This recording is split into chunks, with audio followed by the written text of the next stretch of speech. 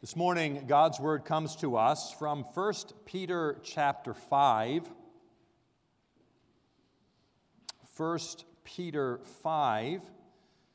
We're going to be reading just the first 5 verses of this chapter.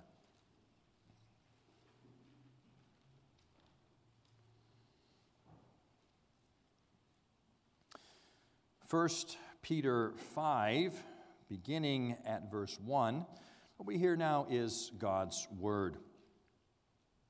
So I exhort the elders among you, as a fellow elder and a witness of the sufferings of Christ, as well as a partaker in the glory that is going to be revealed. Shepherd the flock of God that is among you, exercising oversight, not under compulsion, but willingly as God would have you, not for shameful gain, but eagerly, not domineering over those in your charge, but being examples to the flock. And when the chief shepherd appears, you will receive the unfading crown of glory. Likewise, you who are younger, be subject to the elders. Clothe yourselves, all of you, with humility toward one another. For God opposes the proud, but gives grace to the humble. Here we end the reading of God's holy word. Well, this morning we had the great joy of ordaining and installing new office bearers in our congregation. These are God's gift to our church.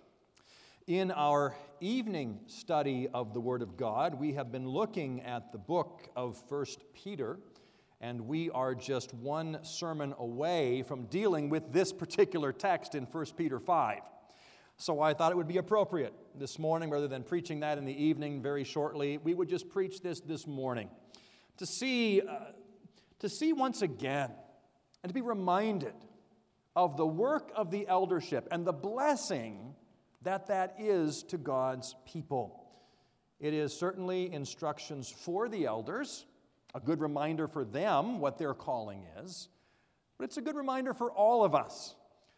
What do we expect of the eldership? What do we look for them to do? 1 Peter lays out for us what their calling is and what we can expect from them, as well as what they can expect out of their own office. So this morning we look at the work of the elders in 1 Peter 5 under the theme of shepherding God's flock. What is the task of the eldership? We read, So I exhort the elders among you as a fellow elder and a witness of the sufferings of Christ, as well as a partaker in the glory to be revealed, shepherd the flock of God. Now, Peter could have chosen to use any number of pictures to describe the eldership, but he uses this picture, the picture of a shepherd and sheep, a shepherd who cares for the flock of God.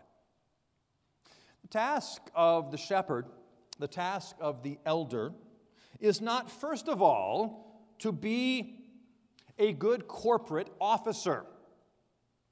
Now, it is true that there is a certain amount of administration that takes place in the work of the eldership, but that is not, first of all, their calling. That we put them in office so they will vote on particular matters, so they will set policies, so they will put procedures in place. That's not primarily what their calling is. They will do those things as part of the ongoing administrative work of the church. But Peter doesn't say here, I exhort you, be a good corporate officer of the church. He says shepherd the flock of God. Care for Christ's sheep. That is the task, that is the work, that is the privilege of the eldership, to care for Christ's sheep. They are not, first of all, corporate officers. The elders are not, first of all, elected representatives of the people. Now, we do elect them into office. And it's easy for us to import into that the same way that we elect a mayor, a governor, a representative, a senator. We put them in place so they will do what we want them to do. They are our representatives to the consistory. They are there to listen to what we say and to represent our wishes before the rest of the elders. They are not called to be elected representatives of the people. They are representatives. They are representatives not of us to the consistory, but they are representatives of Christ to us. They represent Christ and his work. We heard that in the ordination form. They express the kingship of Christ among his people. Oh, they are representatives, but not of us.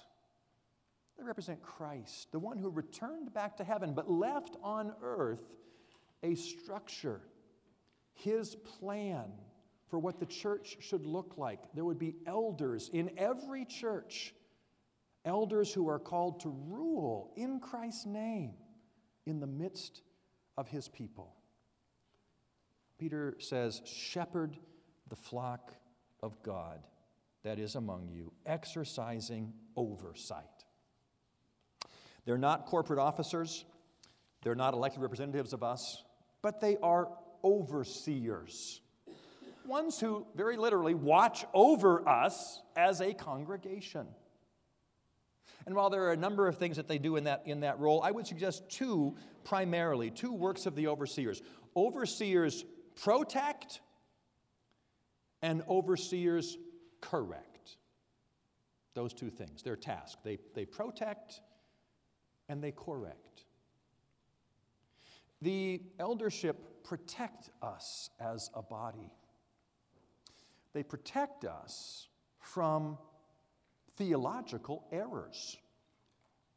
In the form of subscription that you heard me read, they say this: we promise, therefore, diligently to teach and faithfully to defend the aforesaid doctrine, without indirectly or directly contradicting the same. We declare, moreover, we reject all errors that militate against this doctrine, and are disposed to refute and contradict these, and to exert ourselves in keeping the church free from such errors. The elders are there to protect us from theological movements that would harm us, from theological errors.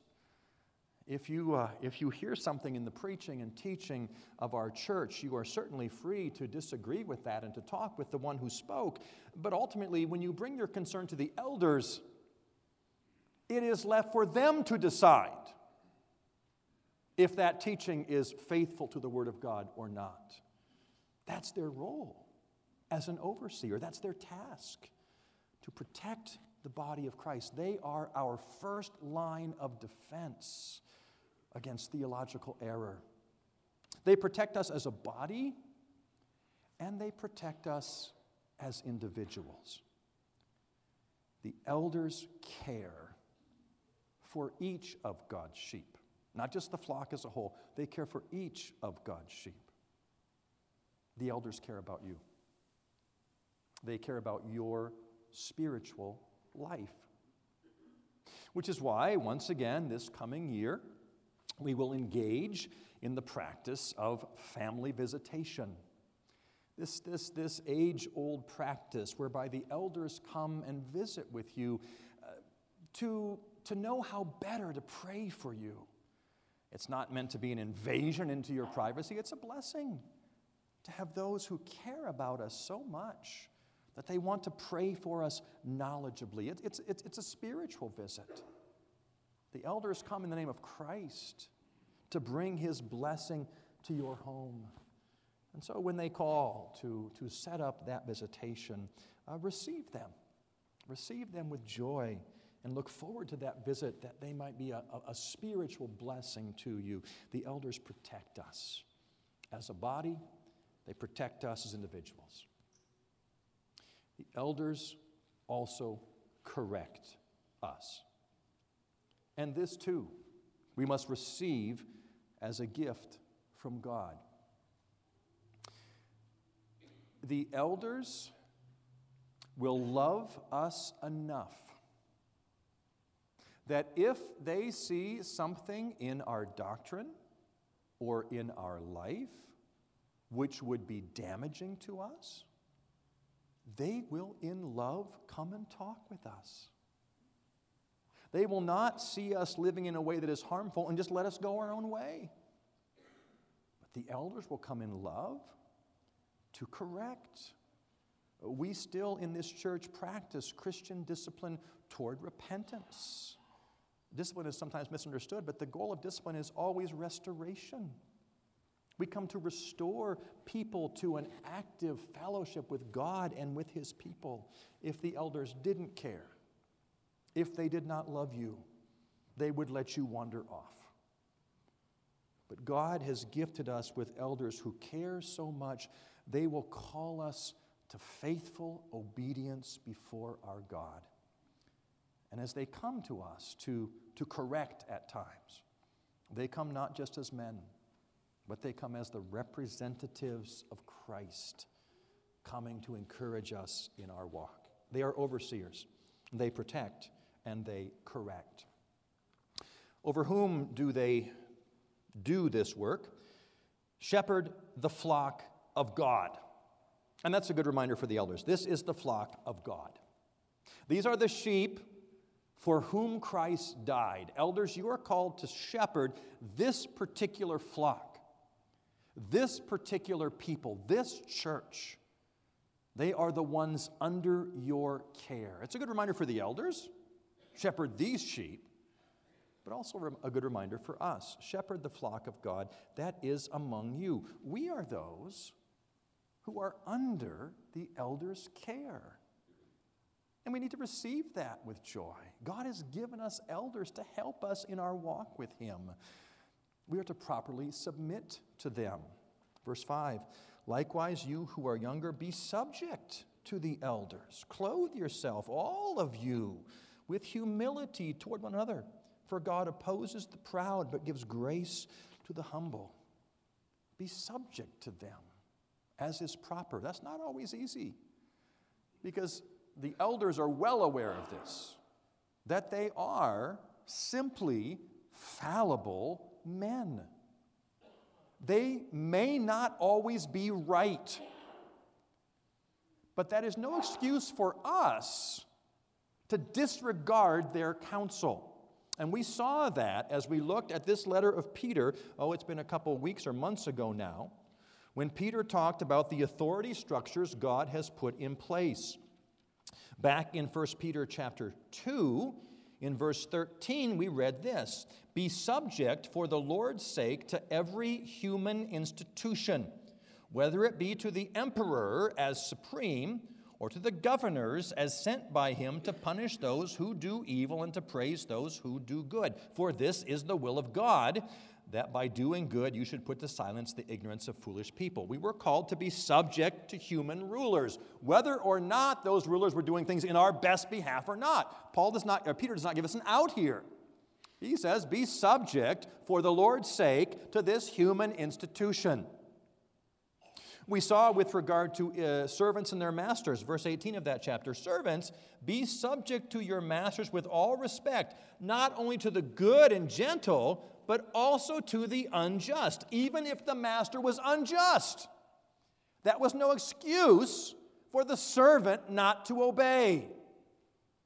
And we saw that even in the relationship of wives to their husbands. Chapter 3, verse 1.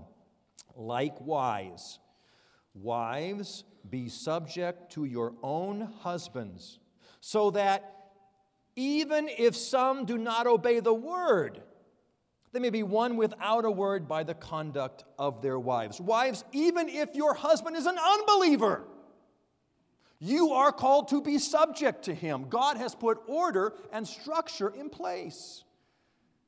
And the same is true in the church.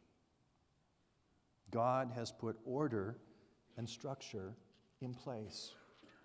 Christ has ordained elders. Christ has ordained them to give oversight. Christ has ordained them that the church might be well cared for. The elders may not always be right, but that does not give us the excuse not to submit to them. They will be held accountable for the decisions that they make. We will be held accountable for our submission to them. And only, as we saw in all the other cases, only when they would call us to blatantly disregard the Word of God would we be able to refuse their oversight. We are called to honor them. We're called to pray for them. I know, and am so thankful. Many of you, so many of you, pray for the ongoing ministry of the Word in this congregation, and it is greatly appreciated. I would encourage you, pray for the eldership as well. They are often asked to make weighty decisions, difficult choices they have to make. And while many times they are of one mind, they are not always of one mind. And so pray that God would give patience, God would give strength, God would give wisdom as the elders seek to do all they can, first of all to honor God, but secondly to care for His flock. This is the blessing God gives us in the office bearers, those who will care for us. And then Peter talks about how they are to do their job. Shepherd the flock of God among you, exercising oversight, not under compulsion, but willingly, not for shameful gain, but eagerly, not domineering over those in your charge, but by being examples. He gives us three ways in which their work is done that reveals their heart as a shepherd. He says, exercise this oversight, not under compulsion, but willingly. I would paraphrase that, not constrained, but compliant. The elders do their work not constrained, but compliant. They do their work because they desire to serve God and to serve His people. They have a desire to use the particular gifts and talents God has given to them to be a blessing to God's people. It's their desire to serve, not simply because they have to, but because they want to.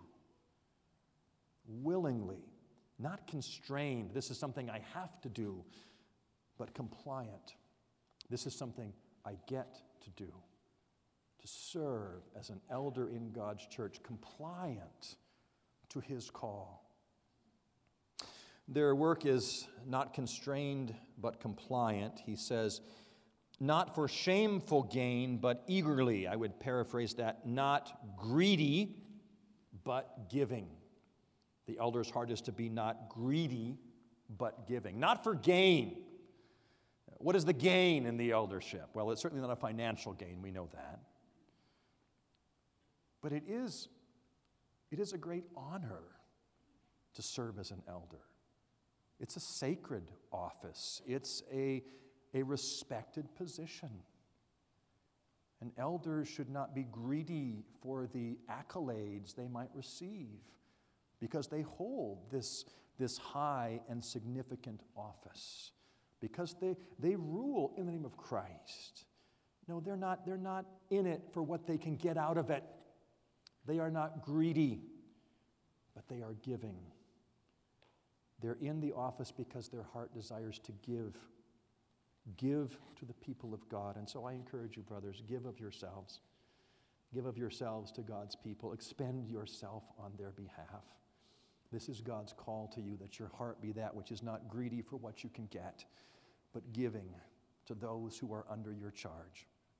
Not constrained, but compliant, not greedy, but giving. And then finally he says, not domineering over those in your charge, but being examples to the flock. I would say not lording, but leading. Not lording it over God's people, but leading God's people. These are God's sheep. They are God's sheep. They are not God's cattle. All right? Cattle are driven. You drive cattle. Sheep are led with rod and staff. We are to lead the sheep. He says, as those who are examples to the flock. And I can assure you, people of God, there's probably nothing more frightening to an elder than to know that his life is to be an example to you.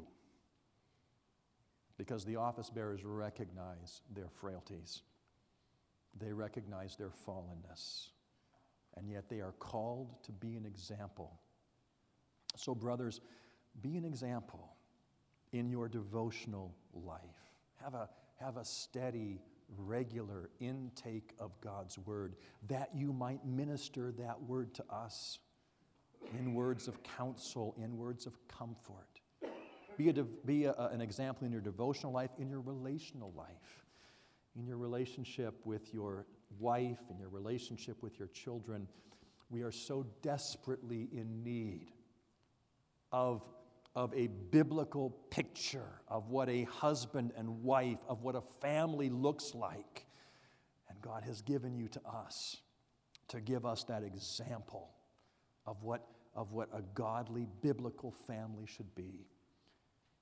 Be an example in your relationship in the community, that you are well known, well respected in your neighborhood, in your work, if that's the case. Be an example to us. And brothers, we know all too personally, we know you will fall short of that charge of being an example. And so Peter, well aware of that, says this.